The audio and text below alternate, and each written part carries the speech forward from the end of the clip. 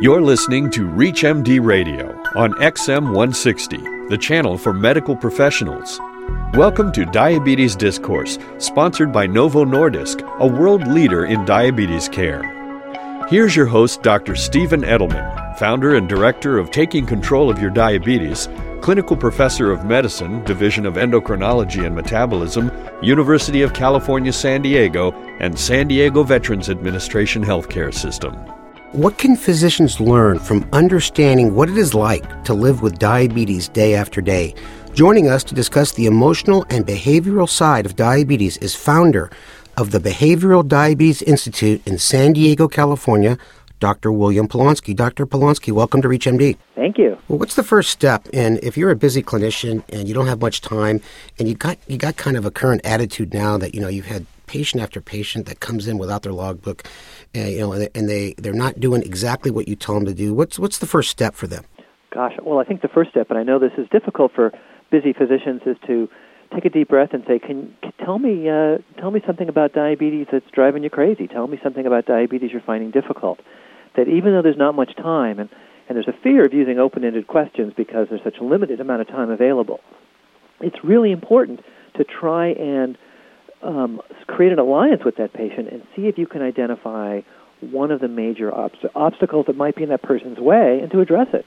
Yeah, now on the other end of the spectrum, let's talk a little bit about people with diabetes. The listeners don't know that, you speak quite a bit at our patient conferences. So how can we help our patients think differently or even positively about their own diabetes, especially as it relates to interacting with their healthcare physician?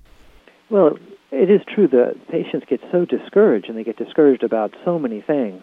And I'm not sure which place you want to start, but certainly the thing that I think that doesn't get addressed enough is how despairing and out of control and hopeless people feel about diabetes.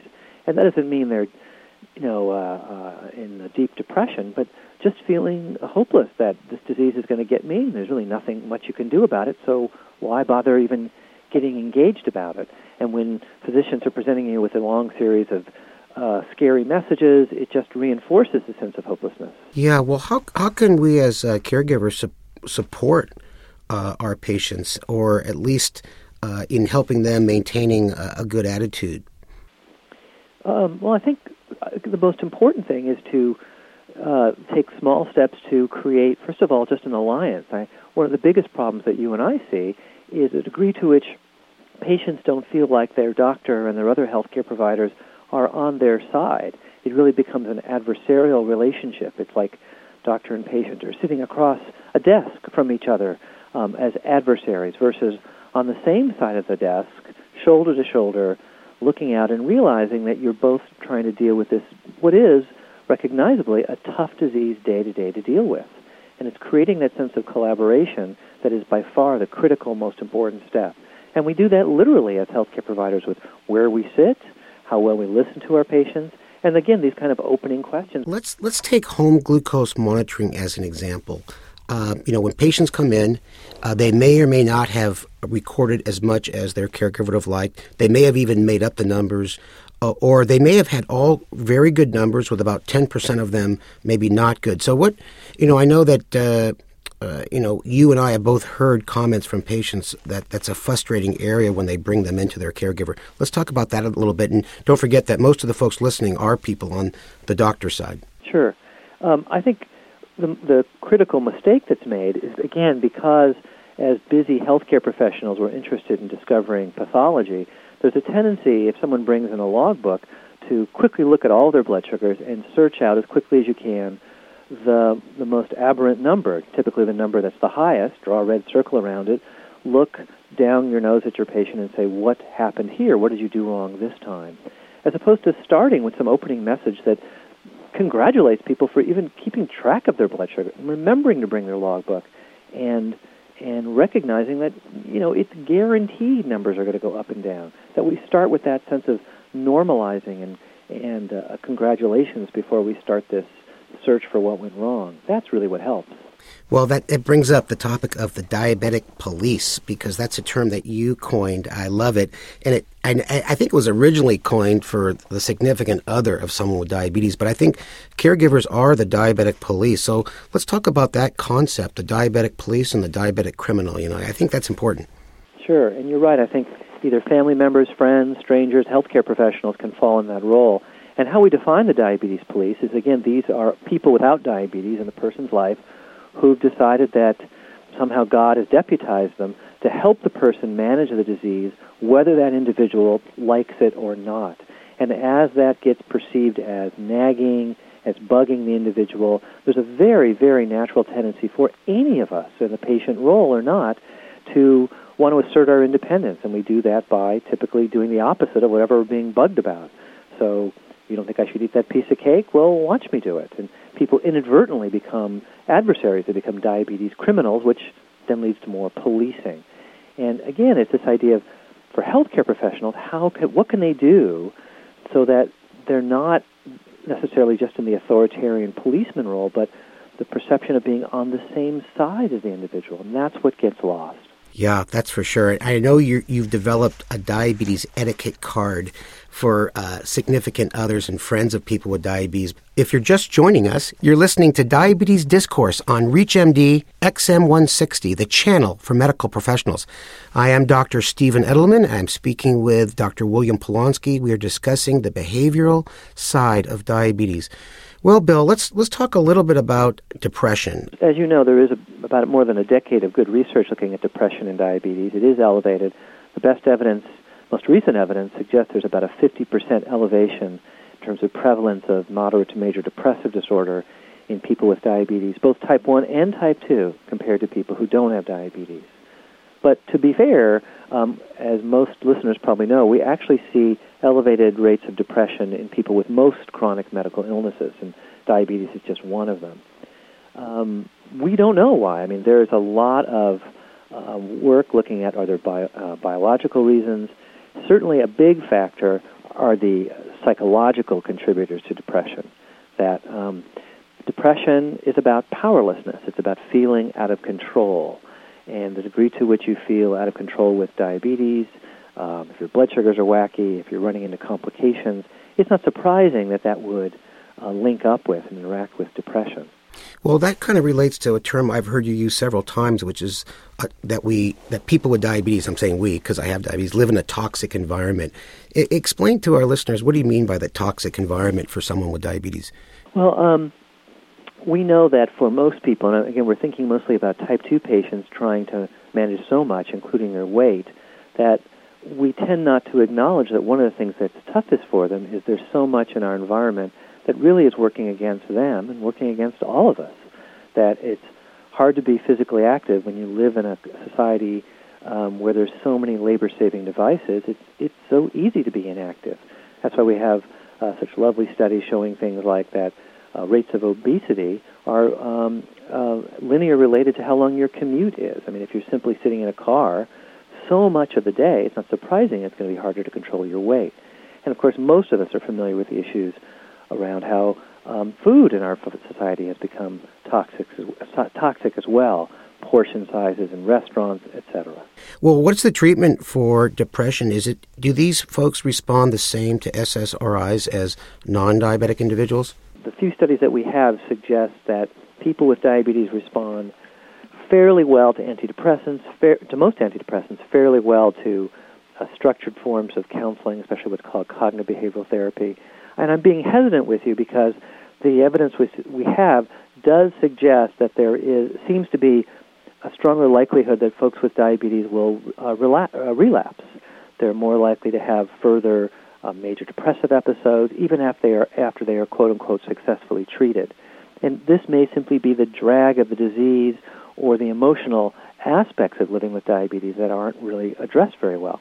How can we help our patients get the support they need from friends, family, and their physician? You know, one of the reasons why we produced our first diabetes etiquette card is to find a humorous way to get people and their loved ones to start talking to each other about these aggravating moments in a more open manner. And in the programs we do with patients, we're always saying, think about the kind of support that you could really use and benefit from the people in your life. And let's get very concrete about that and think assertively about what steps you can take to make that happen. If you're trying to exercise, would it be easier to have someone who might go with you? If you're trying to change how you eat, who's going to join you in your this new adventure for you? And if someone's driving you crazy, what is it you want to say to them to get them to change their behavior? Because unfortunately, diabetes policemen in your life mostly mean well, so it's often hard to get them to stop. So it's just getting very, very concrete and specific with individuals and asking them to think about what are the kind of assertive conversations they can have with their loved ones that might help. Oftentimes we, of course, have spouses and family members attend as well, and we'll talk with them and give them ideas. Is there any direct evidence that changing behavior leads to improved glycemic control, like the A1C? Are there intervention studies? There's been some work, but I have to say I'm not impressed as of yet that there are really satisfying, gold standard randomized controlled trials that really show us how effective these behavioral approaches can be in improving glycemic control. I mean, if we back up all the way to the diabetes control and complications trial, I would argue that is a behavioral intervention, which worked awfully well. But if we really look in the modern era since then, we don't yet have enough studies. There's a couple small studies from Amsterdam and the UK, but really not the hardcore stuff that we need. Yeah, and I think with the advent of managed care, I think access to certain types of emotional and behavioral support has been less and less depending on what system you're in. Well, I'd like to finish up by telling the listeners a little bit about the Behavioral Diabetes Institute, because I know that you have programs that are also online as well as in person, and I think it's a good area to discuss because this is what we need to address this important aspect of diabetes care. Yeah, thank you. The Institute is the first and only organization in the whole world that's totally dedicated to addressing these emotional and behavioral needs of folks with diabetes. And we have a variety of structured group programs, and people come from all over the United States, and we make sure they're very low cost or free to everyone. We're constantly working on developing evaluation models to document and provide some of the research evidence that, just as we discussed a few minutes ago, really has been lacking to date. Well, thanks, Bill. I certainly think downloading the etiquette cards would be a lot of fun and very valuable. I'd like to thank our guest, founder of the Behavioral Diabetes Institute in San Diego, California, Dr. William Polonsky. Dr. Polonsky, thank you so much for spending time with us on Diabetes Discourse. Hey, thanks, Steve. I really enjoyed it. Thank you for listening to Diabetes Discourse, sponsored by Novo Nordisk, a world leader in diabetes care. To learn more about diabetes and the role of GLP-1, visit novomedlink.com/DIA. For more details on the interviews and conversations in this week's show, or to download the segment, visit us at reachmd.com. Daddy, what are you reading? I'm reading about something called GLP-1. Is it a robot? No. GLP-1 is a natural hormone that helps regulate glucose metabolism. Its multiple actions are critical to glucose control. Huh? Okay. Well, GLP-1 works in a glucose-dependent manner. It stimulates the beta cells in your pancreas to secrete insulin and inhibit the liver from releasing excessive glucose by reducing glucagon secretion from alpha cells. It also helps regulate food ingestion by slowing gastric emptying in your stomach here and making you feel full. Like at Thanksgiving? Yes. I don't get it. Is it important? Well, GLP-1 is important because it impacts the multiple systems affected by diabetes. It also plays a significant role in protecting beta cells, a key to slowing diabetes progression. Unfortunately, many people with type 2 diabetes have impaired GLP-1 secretion and impaired beta cell response to GLP-1. Like Grandpa? Yes, and like many of my type 2 diabetes patients. That's why I want to make sure I'm looking at the whole picture in diabetes. Sustained control of A1C is important, but we can't stop there. It's important to look at weight, cardiovascular risk, and beta cell dysfunction. Impaired GLP-1 physiology is also a part of the problem, and the multiple actions of GLP-1 throughout the body are critical. So, the GLP-1 robot will help you see the whole picture. Yes, I guess, in a way, it will. Novo Nordisk is a world leader in diabetes care and is dedicated to ongoing research. To learn more about GLP-1 and the role it plays in diabetes, please visit novomedlink.com/DIA.